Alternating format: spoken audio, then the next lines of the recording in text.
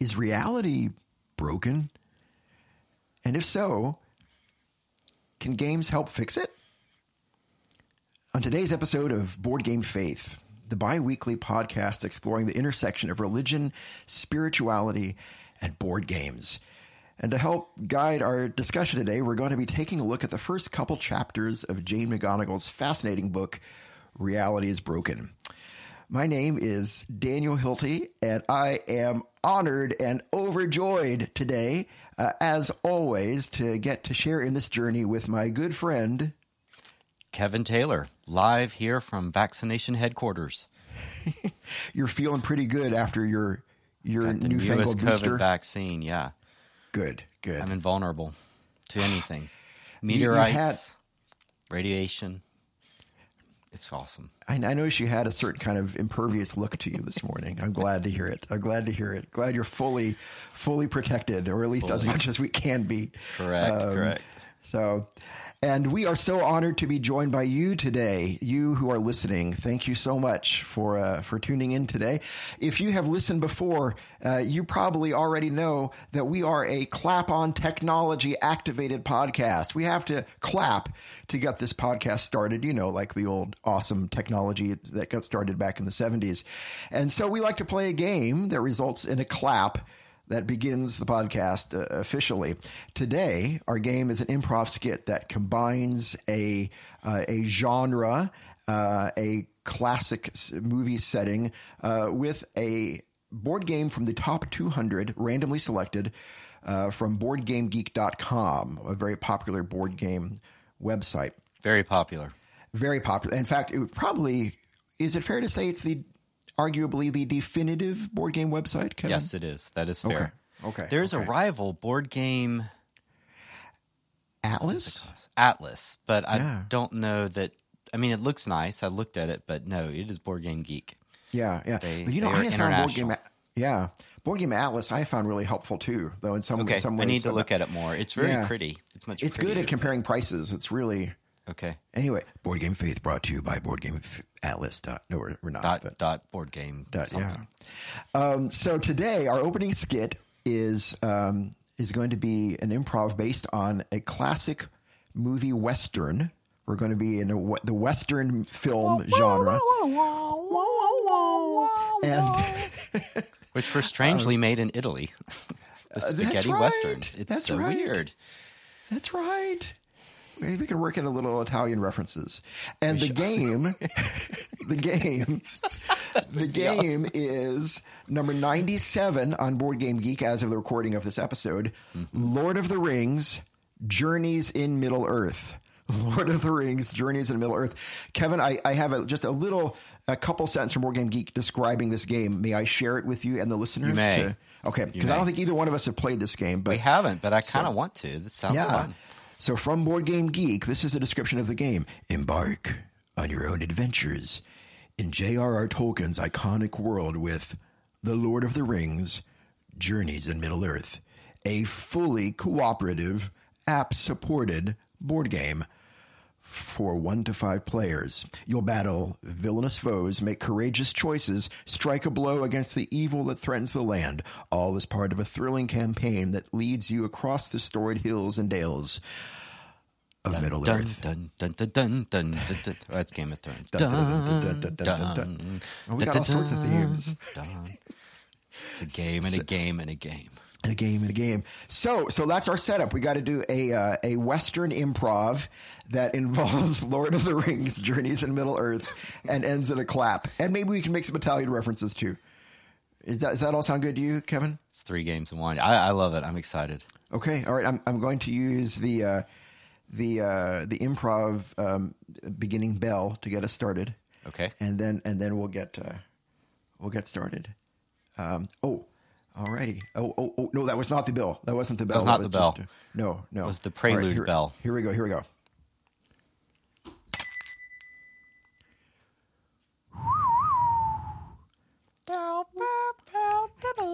It's a little X-Files. Well, howdy, partner. Welcome to the friendliest western town in all all of the West. Good to see you here. What brings you to these here parts?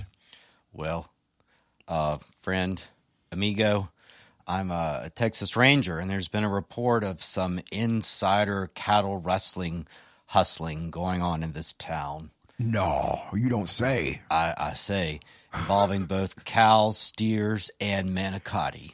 Oh, no.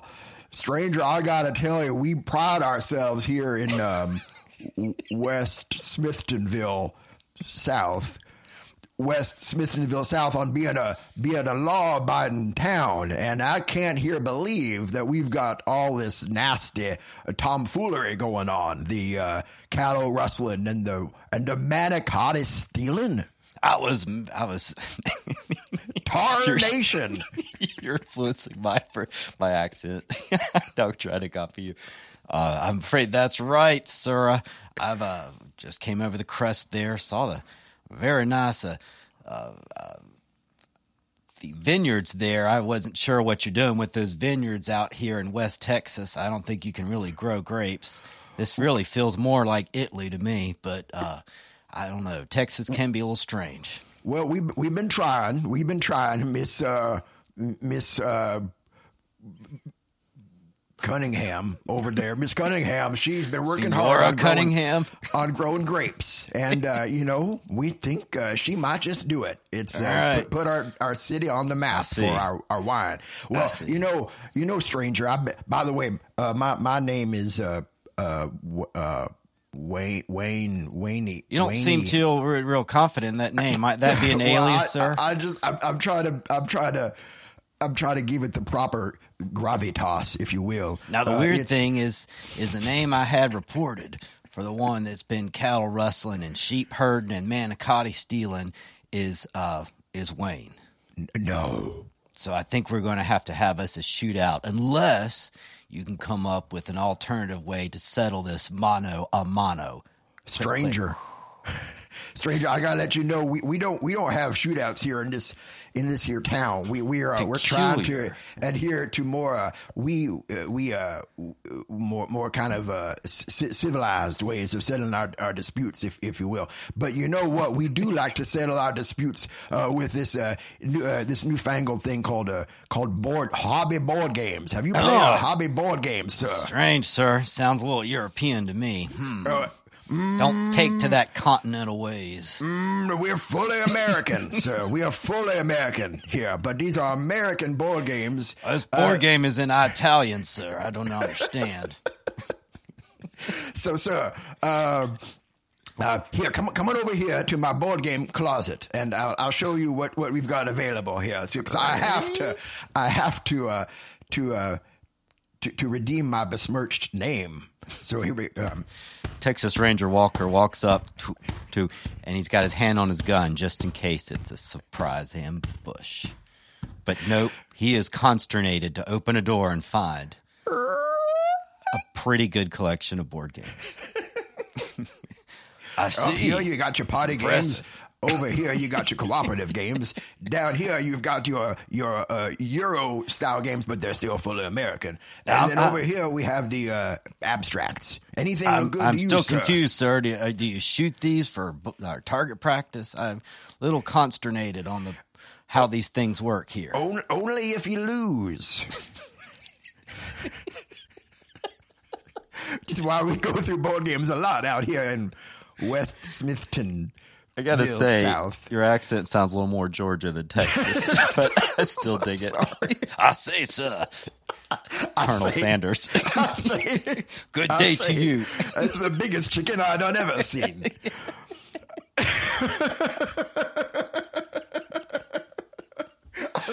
I say, sir. Now, where's my mint julep? Okay. Sorry. By the way, we have wonderful listeners from Georgia, so I apologize and Texas. If this is I'm just trying to come up with a Western movie accent, and it's not meant to be directed toward anyone. All right, so I think the time is upon us. I feel we should settle these differences so I can redeem my besmirched name. My besmirched name, I say. So I'd like to take this one off the shelf. It's called Lord of the Rings. Journeys in Middle Earth. I'm gonna set it up quickly here. So here I'm setting Quickly, it up. you have a piece of glass, sir, that you seem to have plugged into a wall. I do not understand this piece of glass. This is what they call a tablet, sir. A tablet, like tablet. Moses. Years from now, there's going to be invented this wonderful thing called electricity. And actually, I think it's probably been around by this point in They chronology. just shot all history, the isn't wires it? out.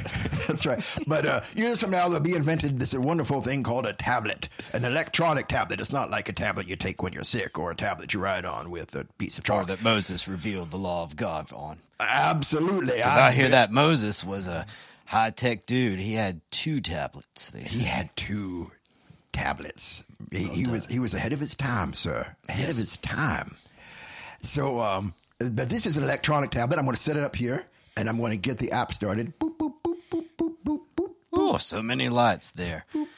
And we get started. And now here, you get to play. You get to pick. Do you want to be Frodo, or do you want to be the orcs? I'm going to go with Frodo because the bullets will go right over his head. Too short. Oh, I like it. Oh, wait, I Low was slung mistaken. of Frodo. This is a fully cooperative game, I am told. So I'm not playing against you as the orcs. I'm going to be playing as your companion, Sam. So you're Frodo, and I'm Sam. And Pleased to meet you, sir. It's nice to meet you. So let's go. We're going to go walking across this board here with these little miniatures. These are highly manly Western miniatures. And we're walking across the board. And, now we encounter this little sign that indicates we've had an encounter with a monster, or as we like to call them here in West Smithtonville South, a baddie. A baddie. Sometimes baddie. a critter. A critter. We got a critter on these here premises. So if you would please click that button on the app, and it's going to tell us what happens when we encounter this. Okay, I'm this going to monster. click this round button here, and Okay. the app just went away. I do not understand how to use this, sir. No, it's fine. You know what? To get it started again, all you got to do is you just got to tap the backside. You just got to clap on the back, and it gets I it started see. again. I see. Okay. But it may take the force of 2 very stalwart Westerners like you and me. Shall we both clap the back of the We're gonna tablet clap. simultaneously? I'm so excited to play this game. If you're guilty, I may have to arrest myself so we can play this in the jailhouse together, sir. This is the best day of my life. It would be my honor, sir. It would be my honor, as long as I can take along my stolen manicotti. I didn't mean to say that. Sorry. All right. I'm glad we're not shooting because I actually let's hit the back don't of the have any tablet bullets. All right, I'm going to hit this tablet with 1, 2, 3. striking thing. Go.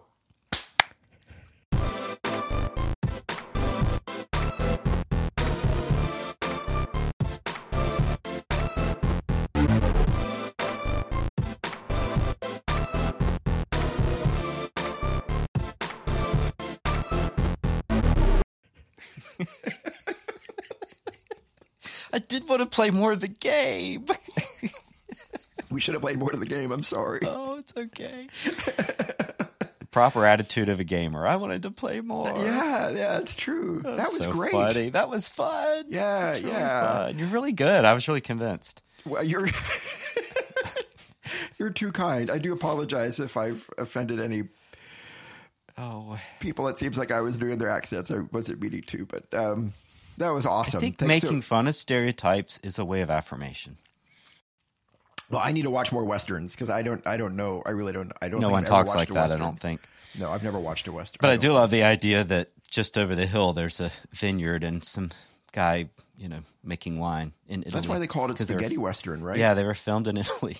That's awesome. That's Making awesome. some money. Yeah. So, how have you been doing, Kevin? Besides the Pretty good, booster, Pretty good. Yeah? Got the. Yeah, pretty good. Good. Got Good, fall here, so weather is cool, nice. good. Awesome. Humidity's Good. changed. Glad How about to you? hear it. Yeah, we're doing fine too. Thanks. The fall has also arrived here in our part of the states, and here in Missouri. It's beautiful as well. Just so the temperatures are cool in the evening and night, and just I really like jackets. Jackets are fun. Yeah. Wearing a jacket. I had my updated booster about a week ago as well, and I've been surprised at how, like you, I felt really good afterwards. The previous boosters kind of threw me for a loop, but this one's Me too. It's good, funny. yeah. The last one really, I felt the worst ever. Whereas Yeah, the prior ones just left me tired, headachy. But yeah, this one's all right. I may get Awesome. one tomorrow again. Just sneak in. The super imperviousness. Yeah, Yeah. exactly. All the paper clips just start attaching themselves to me as I walk through the drugstore. Right. Like Magneto. Right. Well, we've got some listener comments we want to share from our awesome listeners. We do. Yeah. We've got a mailbag. And before we get to the mailbag, I realized I forgot to say earlier, we have a very special announcement at the end of the episode today. Yeah, And stick around. Yeah, please stay to the end. We hope you'll be excited. We're excited to share this special announcement at the end of the episode today.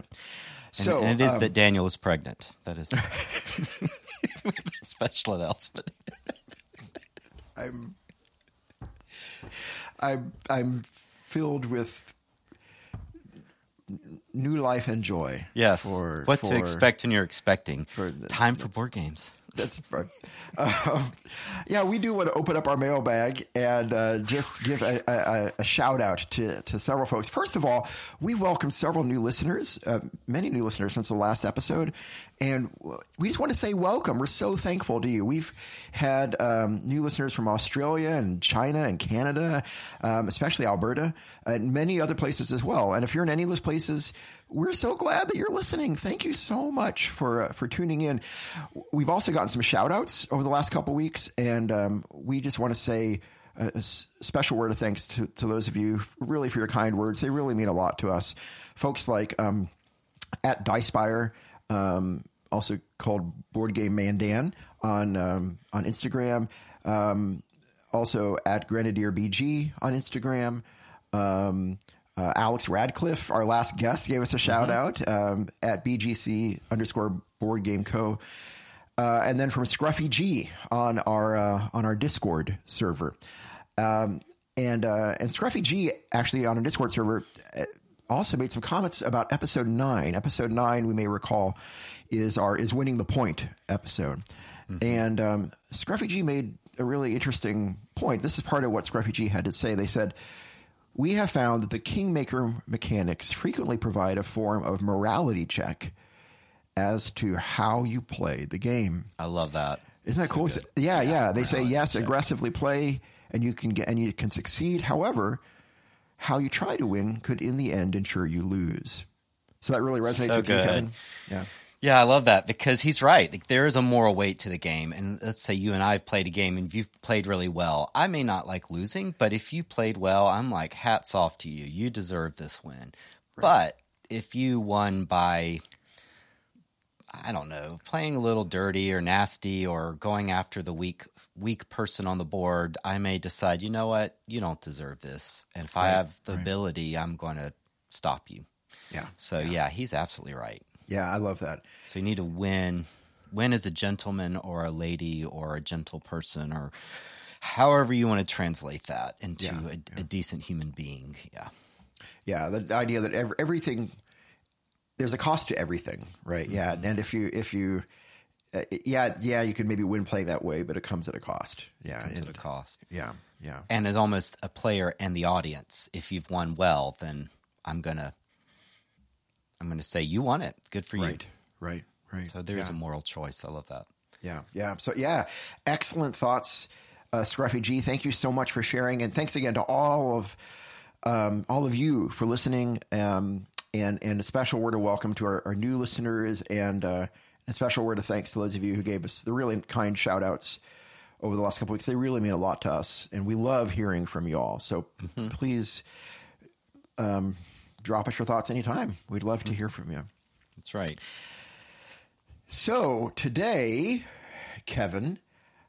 Daniel, we're taking a look at the first couple chapters of the book "Reality is Broken" by Jane McGonigal.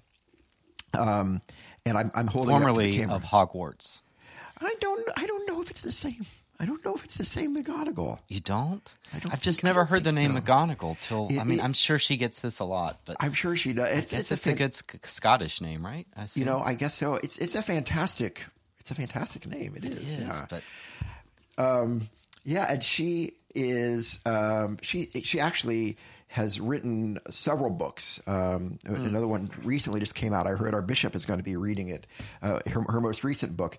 But she's just really one of the leading thinkers on game theory in the United States today, and let's say the world probably, and how games can impact the rest of life. And so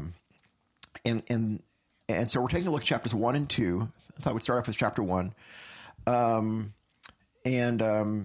really her thesis is, well, I should say the subtitle of the book is Why Games Make Us Better and How They Can Change the World. Reality is broken. Why games make us better and how they can change the world. Now, she is talking mostly about video games in her book, and this is a podcast on board games, but I think a lot applies to board games as well. And she doesn't talk exclusively about board games and Correct. Yes. video games, and we'll be getting into that later. Yeah, yeah. But her central thesis is that instead of being this distraction that we think games are, instead of being something on the edge of life that we think games are, that games actually tap into profound truths about life, about what makes life worth living and what makes life interesting and valuable, and what helps to give us a sense of meaning and purpose and joy in life. Happiness is the word she uses. And so by very nature of that, really deserve our attention and energy to see how we can make games even more fruitful for making life better. Yeah, yeah. And she's drawing from neuroscience research. So I took part of it is that the studies indicate that games encourage healthy aspects of the human psyche. So they're actually making us be better humans. Yeah. Versus other things that don't make us happy, such as material possessions that or salary. There are things that these things are nice and they can bring momentary happiness, but the deeper happiness experienced in the brain comes from game-like activity, which is really interesting. Yeah, yeah. Agreed. Yeah. That's a great point that this isn't just kind of theoretical speculation like the kind that maybe we often engage in on the show, but this is, it's which is fine. There's a role for that too. But she, as you said, she really draws heavily on scientific studies and research and backs up what she's saying by a lot of evidence. Right. But we do have to caveat some of that studies vary wildly and often don't repeat with the same answer. So just because it's been studied doesn't mean it's true, but it is interesting and it could be true. But there are plenty of studies that contradict each other. So good. And the question of how good the study was. Good point. But she's still onto something. And you're absolutely right that she is not being theoretical like Bernard Suits is in terms of discussing philosophical ideas. She's looking more at real world situations. Right. And virtual reality and video games, but she does recognize Bernard Suits and does discuss board games as well, because they all are the same genre to some degree. Yeah, and I think that might actually be a good place to begin talking about it. Early in chapter 1, the very beginning of the book, she brings up Bernard Suits. So a great segue from our previous book discussion, The Grasshopper by Bernard Suits. For those of you who maybe did not hear that, we previously discussed a book called The Grasshopper by a gentleman named Bernard Suits on this book, on this podcast, about how games make life better too. And so she begins by kind of invoking the spirit, metaphorically speaking, of Bernard Suits, and really just praising him for that classic definition that games are the voluntary attempt to overcome unnecessary obstacles as games, definition of games. But then she goes into her own definition of games, and 4 elements that she believes, are essential for something to be a game. And she says games have to have goals. They have to have rules. They have to have voluntary participation. And so far, those first 3, I'd say, really have a lot in common with the Bernard Suits Right. definition. Now they're coming out of Suits' thinking. to some degree. Goals, rules, voluntary participation. But then she has this fourth mark of games that I think is really, really genius and is not in Bernard Suits' definition. It's something that she adds to, which is that games require feedback systems. Like systems to let you know how you're doing as you're progressing through them. And I find that really interesting. It's an interesting addition to what makes a game from the definitions we've talked about previously. Any reactions to No, that? and she's absolutely right. And that's how, I mean, that's a basic question is, how do I win? How do I know I'm winning? Who is winning? What do I need to do to close the gap? So you do need some kind of feedback. I guess, you try to think of exceptions. Maybe poker, and I only vaguely know about poker, but in poker you don't know the cards the other person has. But in some of them, like the Texas Hold'em, there are common cards, so you can kind of guess, and then you're really trying to guess what kind of card they must have based on their gameplay, their betting, their personality, their style, their tells. But I guess also based on your cards, that if you know you have 2 aces, what's the chance this other person has an ace out of 52 cards? So even that, even though some of the information is hidden, you can still glean possibly where you are in terms of the hand.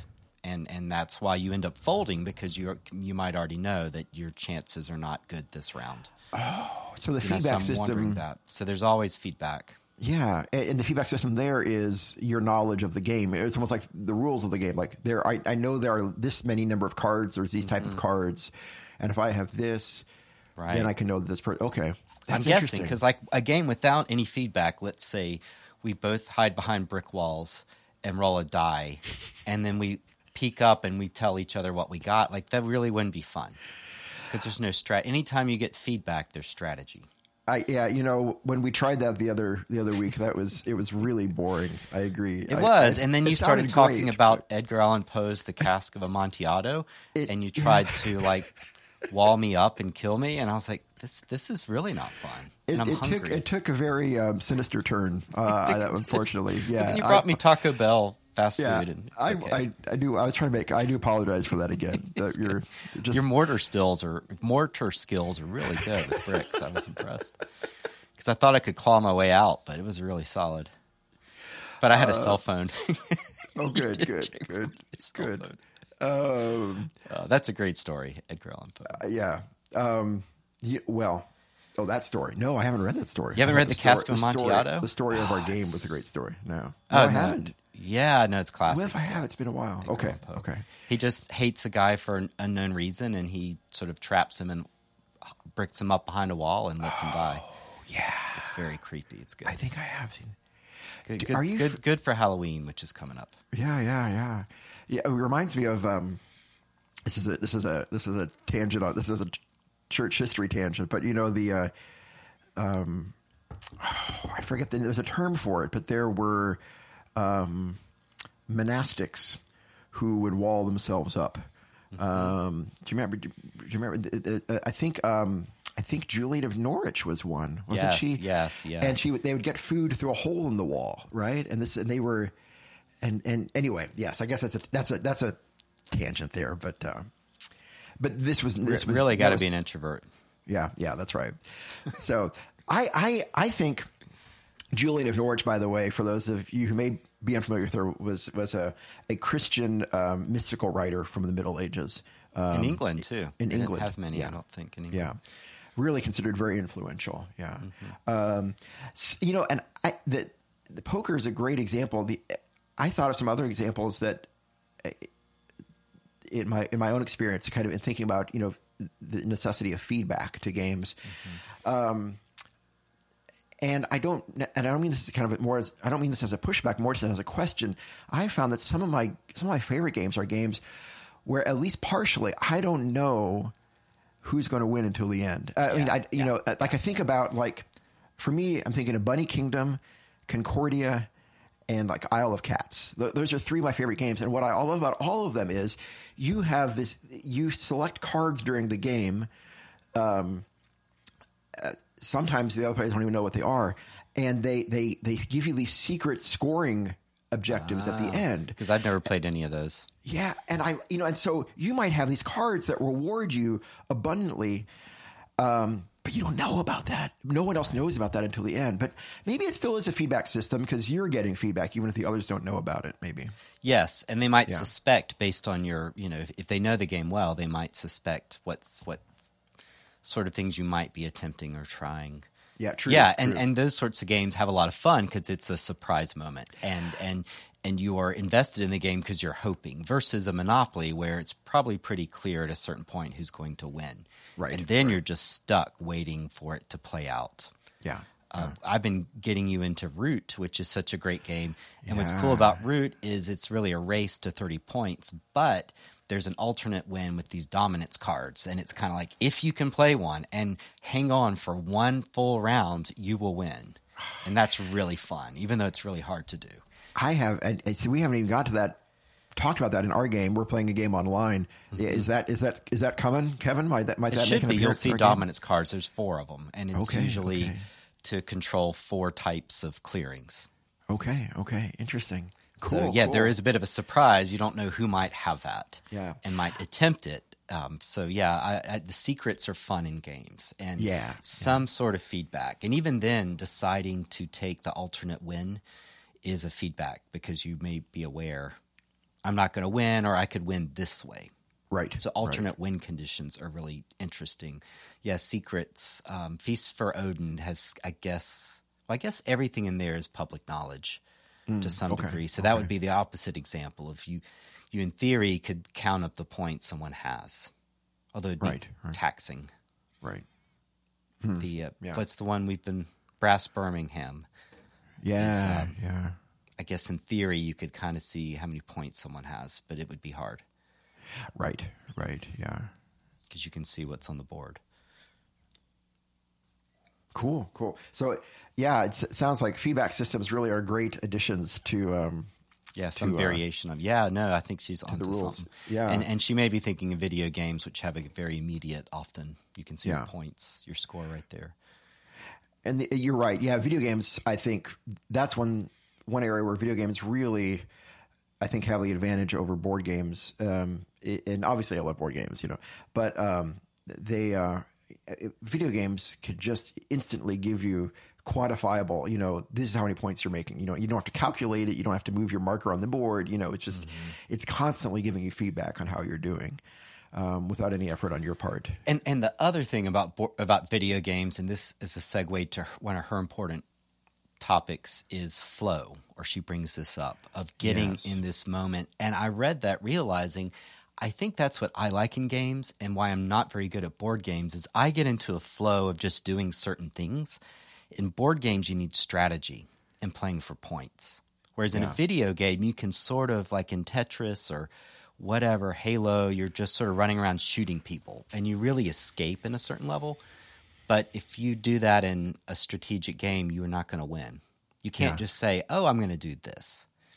Yeah. Because you're always having to plan things out. So I'm attracted to flow.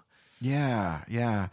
Flow is this concept that she introduced the readers to in her chapter 2. As I understand it, originally coined by the American psychologist Mihai Csikszentmihalyi, I think is how his name is pronounced. I apologize if I'm pronouncing it correctly. One more time, Daniel? Mihai Csikszentmihalyi. One more time. I practiced there, so I hope I'm saying that right. Just this sense of, and I think, as you said, it's that experience we've all kind of had where we're just kind of in the moment of this, and we kind of almost kind of lose a sense of self. But we're just kind of in this in the moment of I think Csikszentmihalyi defines it as the satisfying, exhilarating feeling of creative accomplishment, and heightened functioning. But it's this sense where you don't want the game to end, whether you win or lose, right? And in fact, this is another real interesting point she made, and I think it's an assumption that she bursts about games, which I love. sometimes a critique about games is, oh, it's all about winning, right? She says no, right? She says that doesn't have to be the point of games. That if you're really in the flow of a game, you don't want it to end by winning, right? You want the game to continue. It's not about winning or losing. It's about continuing. Now, it doesn't mean you artificially continue the game like you could win, but you don't, right? It doesn't mean that, but it means that what you're feeling in that moment is that your motivation is not, I really want to win this game so it can be over with and I can be out of here. But your motivation is, I want to play this game. And to play it well, I have to play like I'm winning, but like I want to win. Yeah, and see, I wonder if that's a division with video games versus board games, because she does cite Tetris and things, which have this sort of, they're hard and they're challenging, but it's also very much a timed reaction, and you can get in a flow and not even use parts of your brain. You're more of instinctually and reflexively working. But a lot of, I guess, hobby board games, you can't do that. You've got to be planning out actions, and you're really having to analyze and strategize, and you kind of don't want it to end. But at a certain point, you're exhausted, and you have to end it because you can't think anymore. So it's different brain activity. Yeah, and as Suits says, you have to have an end point and a victory point. But I guess Tetris never ends. Yeah, yeah. So it's really, I don't know, maybe the definitions need to split about board versus video games, I wonder. It's what she defines as an infinite game. There's this classic book by James Carse called Finite and Infinite Games, where, and she talks about that, where the point of a finite game is to win it. The point of an infinite game is to keep the game going. And I don't think there's any board game that's infinite, it would seem to me. Yeah. Maybe a game like Blackjack, which again is very much, there's some strategy, there's some odds, there's some, you can count cards, but it really has much more of the flow of a video game. Because you're just deciding to play, you either take another card or you don't. Like, there's really only two choices. Right. And then it ends, and then it just keeps restarting like Tetris. And it really can be played infinitely. My family... Go ahead. Sorry. Yeah. Yeah. In a way, unless you're playing for money, and then you do have a budget. Yeah, but if you're good at it, you can play all day. The professionals really. Yeah. What were you going to say? Your family? Well, my family, like your family, like some of your family, I know is really into Minecraft. I'm not so much into Minecraft, but it looks awesome. It looks really fun. I've just never gotten into it for some reason. But that's something I've secretly kind of admired and maybe even been jealous about watching them play. I mean, that's a great infinite game. I mean, you can just go on forever in that. And I've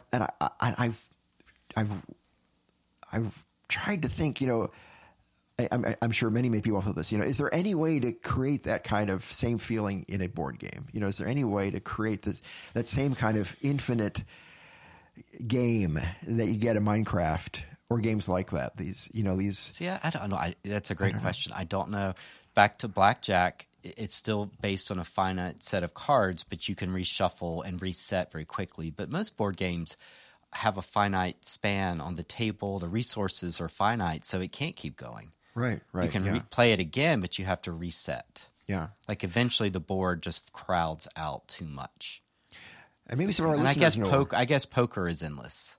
Yeah. Because you just shuffle the cards. And in a way, the game ends. There are a lot of little endings, but those little endings don't define the end of the game, right? They can go on forever. You could kind of almost see a board game like that too. There is a little ending when the game ends, but then you play it again, and the next night you play it again, and the next night you play it again. Maybe that's a way that the finite can become maybe a little bit infinite. I don't know. Yeah. Maybe our listeners know. If if you have any ideas of board games that kind of have touch on this infinite sense, please let us know. We'd love to hear. And D&D, I think D&D is strangely between the two. You can die, you can lose, but it really can keep going. There are D&D adventures that have been going on for years. Yeah, that's a great example. It depends on whether the Dungeon Master enforces strict sort of deaths or whether they sort of find ways to help players out so that they're not dying. But then Great you just create a new example. character. I mean, it's Yeah. Role-playing games that's fantastic. Yeah. Good thought, Kevin. Yeah. Well, speaking of games, shall we take our game break? Game break. Game break. Transition. I like it. This is our first time trying a game break. If you've been listening, you may be wondering, what in the world are we doing? Or if you're listening for the very first time, you may be wondering, what in the world are we doing? We're just trying out an experiment in the middle of talking about a specific game for just a couple minutes and then getting back to our main topic. And Kevin, you and I were talking about, we might just go a little bit deeper into the games that we are going to be sharing for this week's Favorite Game Friday that we're submitting, at least. The Dice Tower does a Favorite Game Friday video, and we're submitting 2 games, one for you, one for me, on the topic of biggest surprise game, right? Is that right? Yep. So and Dice Tower is a channel on a website that's called YouTube. YOUTUBE dot Mars. .Mars. Thank you. And Dot that's Mars, on that's yes. you, It's that's avoiding on taxes. That's on a computer, right? It's on a You computer. find it on a computer. Okay. Yes. Thank you. So, what game, Kevin? Do you want to just say a little bit? What game did you pick, or what's your thought on? Yeah, what well, surprised so you? this is an interesting question. You know, what game surprised you? Because depends on your situation. I think for most gamers, we research board games and we've played it, or we watch videos, or we read about it. So I'm not too surprised because I often know what I'm getting into. So the games that surprise me are often something that someone else has brought, or maybe a gift. So my brother gave me this game several years ago because he found it on Amazon, called Photosynthesis. Ooh. And it's the cover is beautiful, but it's about growing trees. And you know, trees aren't terribly exciting. They can't have swords. They can't attack. They can't roll dice. They can't draw cards. I guess you could staple the card to the trunk of the tree, potentially. Or you could place a card in its fronds. Do they have fronds? I guess that's I just think is that a fern? Yeah, that's the sequel. Ferns. Anyway, ferns. you're growing trees, but it's actually it's a lot of fun because you're wanting to place them. It's kind of a tile placement game, but the interesting bit, there's a sun going around, and so you're wanting to grab as much sun as possible. But as your trees grow, they cast shade, throw shade, as the kids say. Oh yeah, and hurt the points of smaller trees further away. Oh, so there's like a lot of sun fun. going around.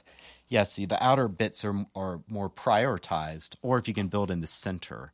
So it's a really clever, pretty game, and it does make you think about the environment. So you kind of look around, you're like, oh, that's why that little tree isn't growing much. He's in the shade. Do you actually produce light and shade, or is there some mechanism that replicates that? Like, do you actually look at where the shadow The falls? sun circulates every round around the board. So it's almost like a clock. Right.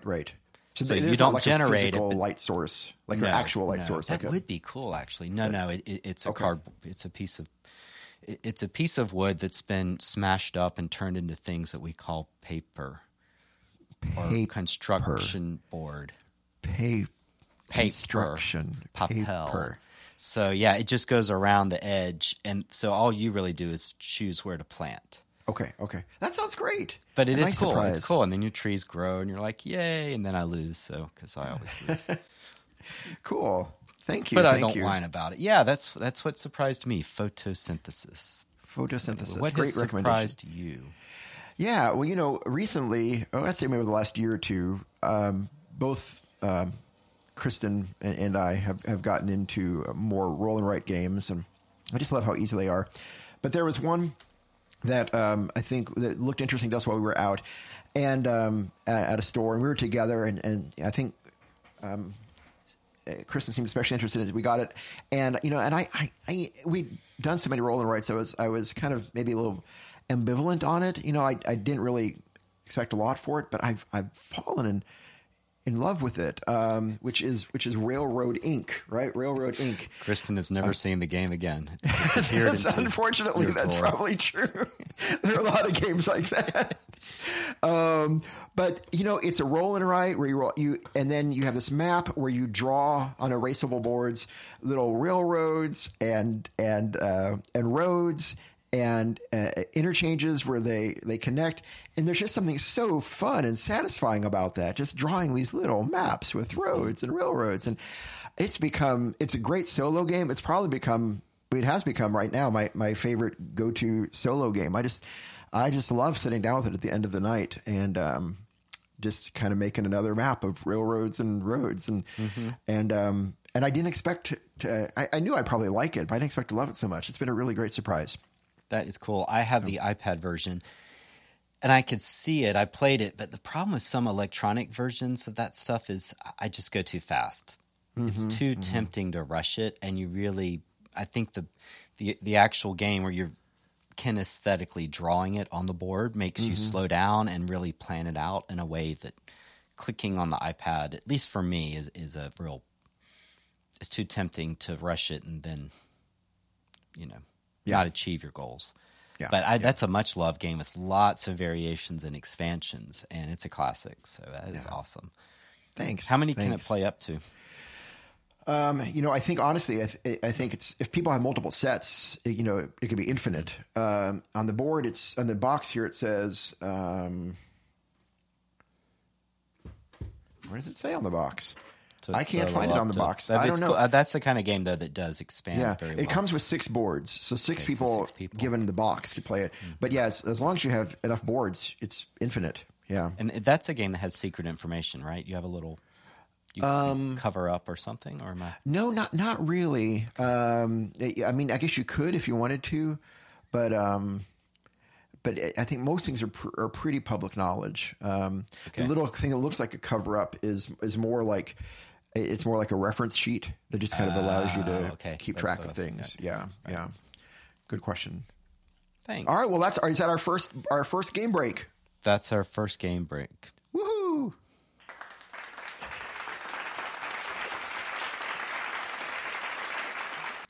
I love our robot audience.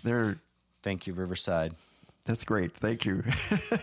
That's our platform we're trying, that Riverside.fm. Yeah, it's been good. Yeah, it's been really good.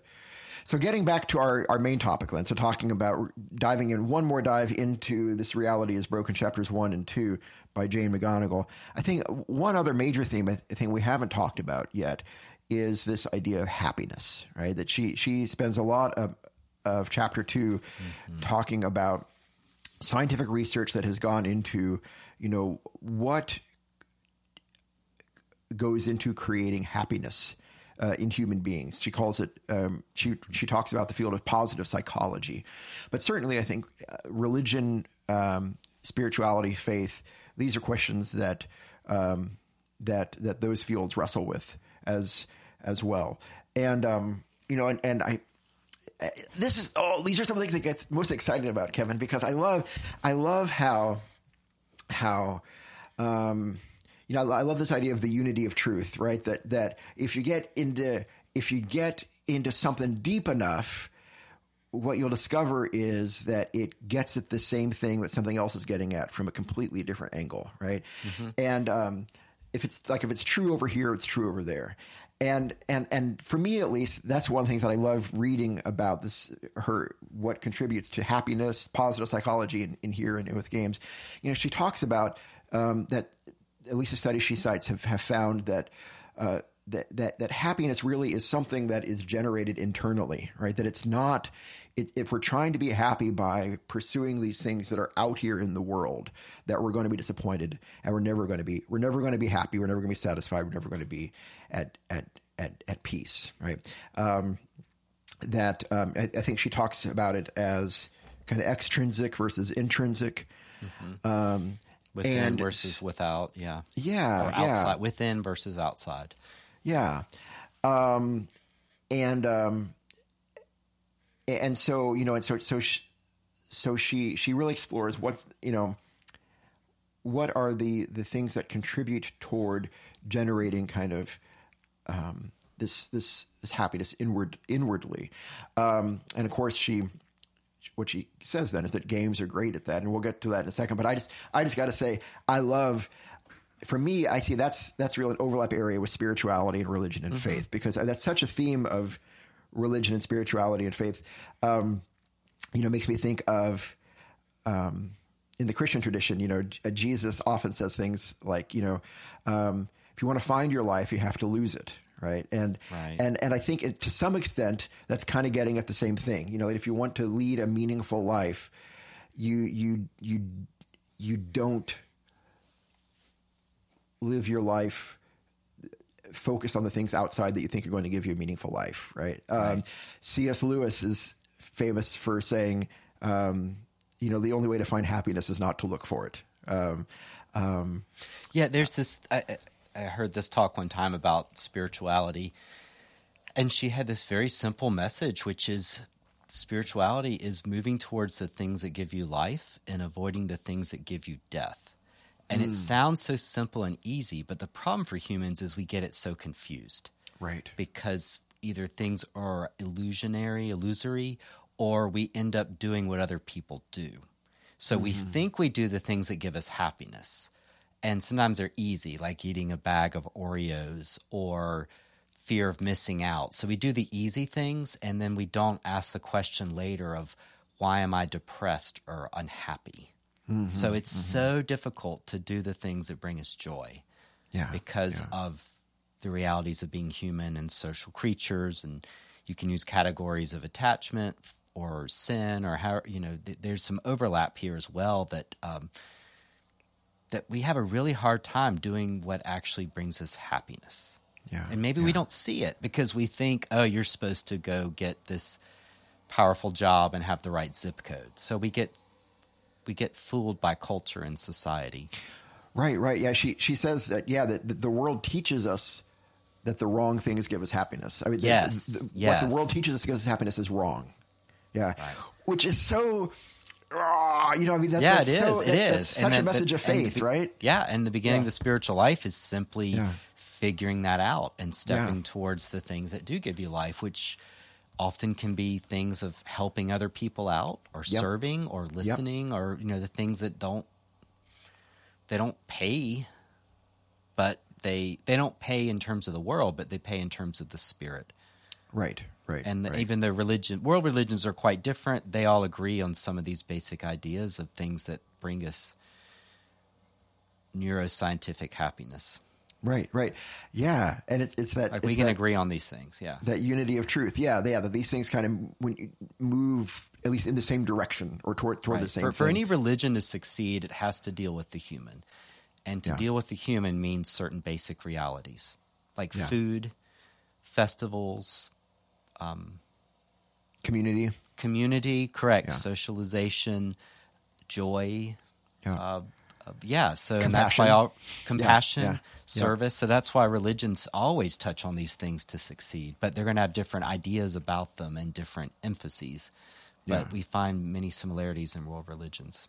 Yeah. Because we got to eat. You got to eat. Right. There's three sacraments in the Methodist Church. You know this old joke? Oh, there's I'm actually excited three. To hear it. The first one is baptism. Second one is Lord's Supper, communion. Eucharist. And the third is covered dish.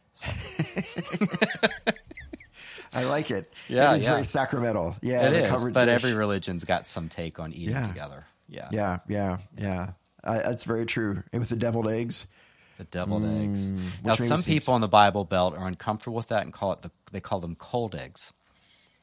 What are they called? Cold eggs because they've been chilled. Cold eggs because you don't want to say deviled eggs because that I guess might invite something too exciting. Okay. Interesting. Yeah. Yeah, you got to question whether saying the word devil sort of somehow magically. Yeah. It's kind of like Candyman. Like, why is saying this word giving? Right. Interesting. That idea. It's almost like a witchcraft thing. Yeah. I'm probably going to cut this bit out. Anyway. No, it's all good. We got in the weeds. No, I'm terrible. No, you're not. No. I need a paddle so I could strike myself in the head. No. Yes. I affirm you. I think the episode has been enhanced by the My discussion. neurodiversity just went down. No, you're awesome. You're awesome. But I love it. No, I think this is, and so then she goes on to say, of course, as her central argument of chapter 2, and then she expands upon it in the following chapters, which we're not getting into, but that there are, in her observation and in her studies, not just observation, her studies, there are 4 intrinsic rewards internal to us that generate happiness. Satisfying work, the experience of being successful or the hope of being successful, social connections, and meaning. And what she says that, that games are so well suited to satisfy these 4 intrinsic rewards that generate happiness in the human soul, I might say, or the human experience. Satisfying work, experience of success or hope of being successful, social connections, and meaning. And we could probably spend a lot of time getting into them, but I just think, that's what she does in the following chapters. But, to me, that just, that makes a lot of sense. She talks about, because she doesn't believe work and play are opposites of each other, which I love. She says that, and neither does Bernard Suits. Right. Yeah. She just says that play is work that we enjoy, that play is work that has its own intrinsic value, that play is not work is, there's work that you do to obtain something else.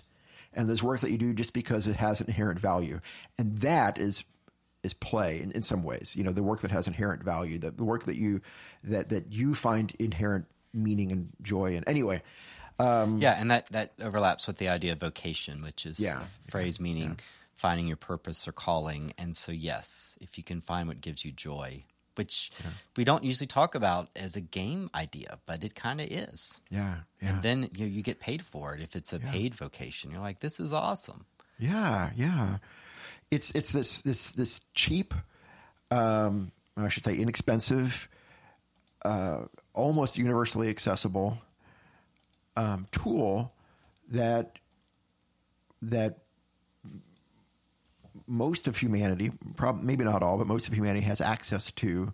And I don't mean just kind of the hobby board games. I mean any kind of game, any kind of play that allows us to nurture this kind of intrinsic happiness inside of us. That's within reach of almost everybody on earth, and how cool is that? You know what? I mean, that sounds like a divine gift. But any thoughts on, any thoughts from you, Kevin, on kind of her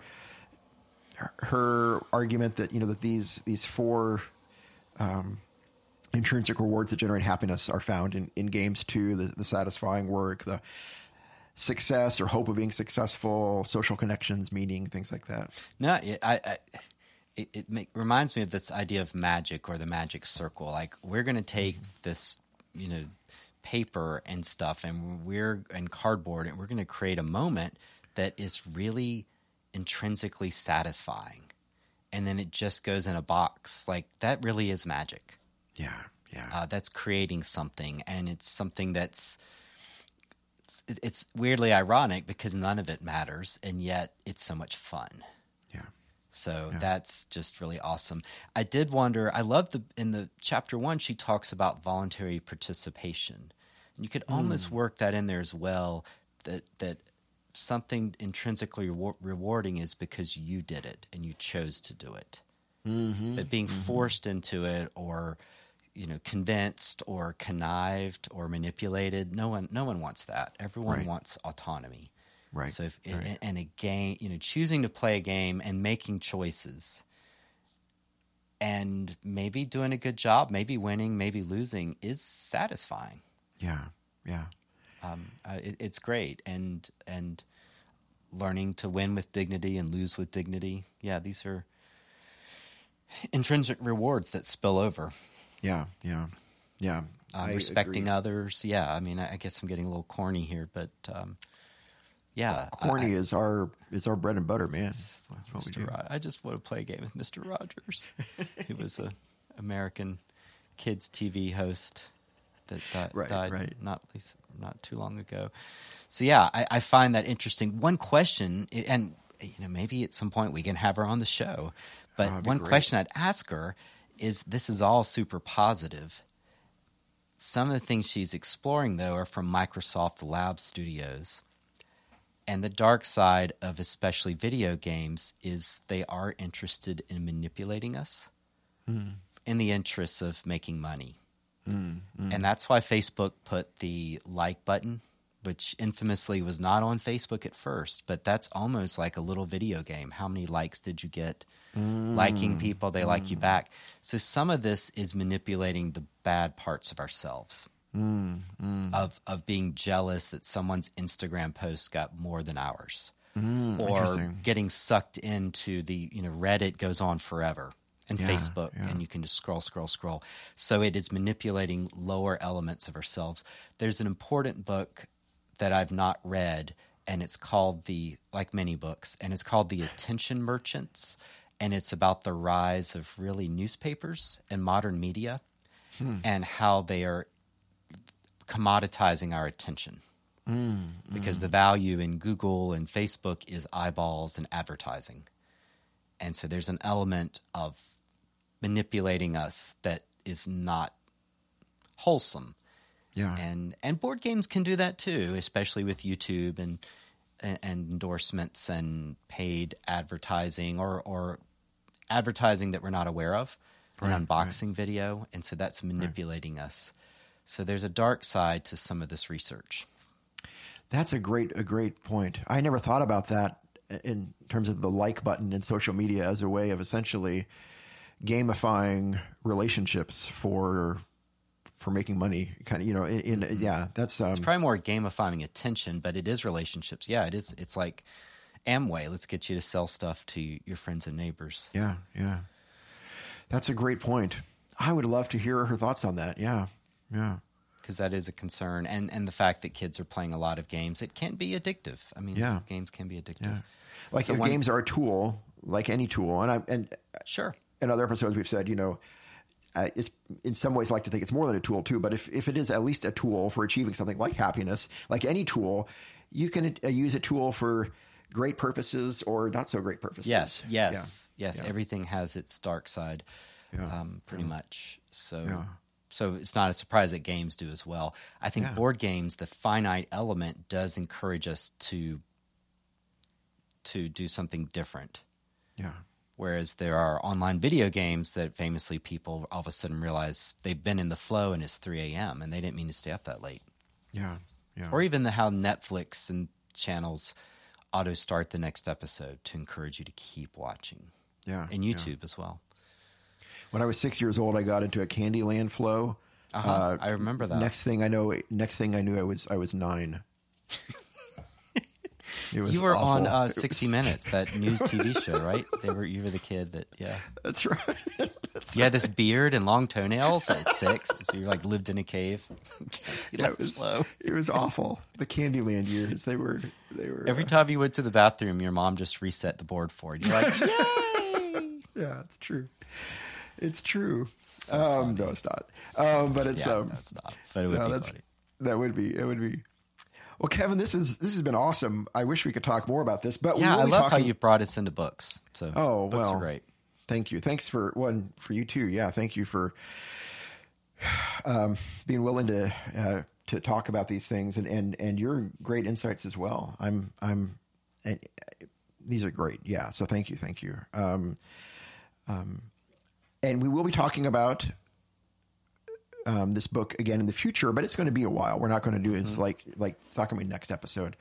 So speaking of the future, Kevin, how do you want to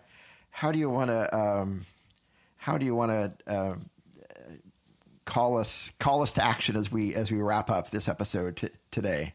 Well, what I want to call us to action is that people. Is this the exciting announcement?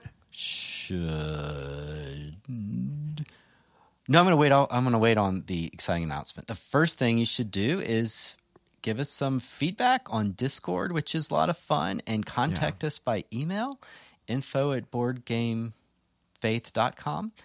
And engage us. Let us know what you're thinking. Let us know what ideas you have for future episodes. So give us a like on iTunes. We'll wait. Go ahead. We're waiting. Yay! Yay! Thank you. So get the word out. We've now hit 1,500 downloads, which is awesome. We're heading towards That's so grateful. Yeah. So, yeah, we want to find folks that want to continue this conversation. So help us do that. But our big announcement is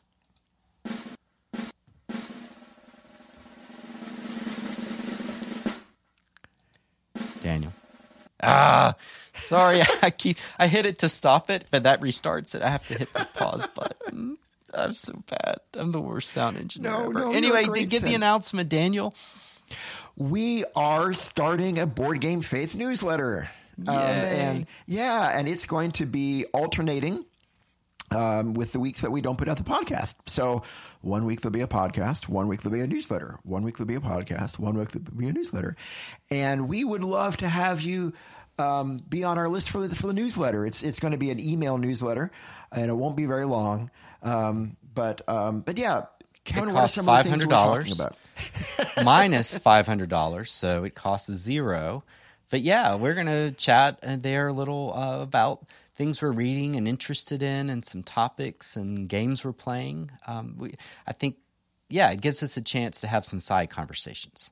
Yeah. Is that fair? And exploring other things that media that interest us too right now, like books or music or movies as well. All kind of around this intersection of faith and life. If you would like to receive the newsletter, totally free, we would love to have you get it, except for Kevin. It's like $500 for him and for me. That's too. That's what you told me, that I'd pay you. If you would like to receive the newsletter for free, there are a few ways you can do that.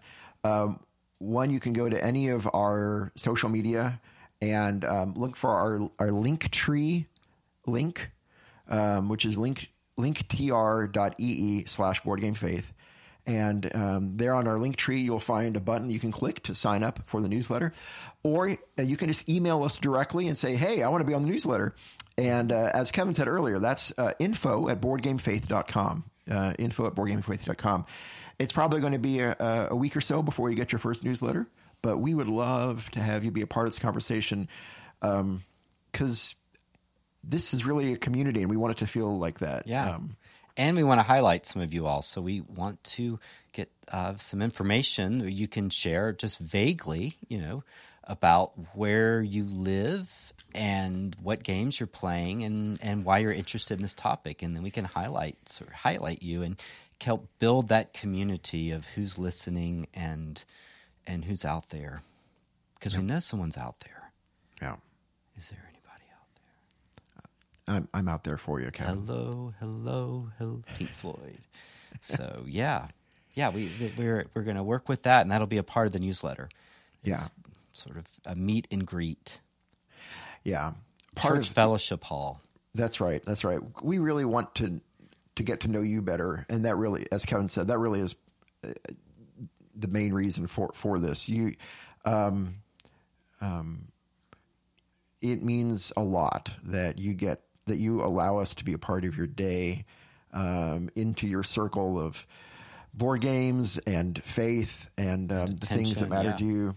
And just the fact that you allow us to be a part of that, and to be a part of your life in this little small way through this little small podcast means a lot. And this is part, and we want to just get to know you better and to say thank you and to be a part of kind of nurturing this community and see what happens to it. That's it. Yeah. Awesome. Well, next time, we're going to be taking a look at spiritual lessons of action selection games. Are the things you can learn about yourself? Yeah. And spirituality from an action selection game, which is a type of game where you choose your actions. That's right. And if you want to find out more about what they are, if you don't know what they are, that's totally cool. Just tune in next time. Yes. Or Google it. Yeah. I like to Bing it. Microsoft. Are you a Binger? I'm not really. No. But I do use Microsoft PowerPoint, and you can insert images into it. Okay. through Bing. Okay, So okay. indirectly, I use Bing That's cool. because you can do it within. You don't have to leave the program. Oh, that makes sense. And then why do you want to use it? Yeah. Or you can DuckDuckGo it, You can DuckDuckGo it. or Ask Jeeves it, or whatever. All right, Kevin, you're awesome. And listeners, you're awesome. And it's been so awesome to get to spend these moments with you today. Bye, Daniel. Bye-bye, Kevin.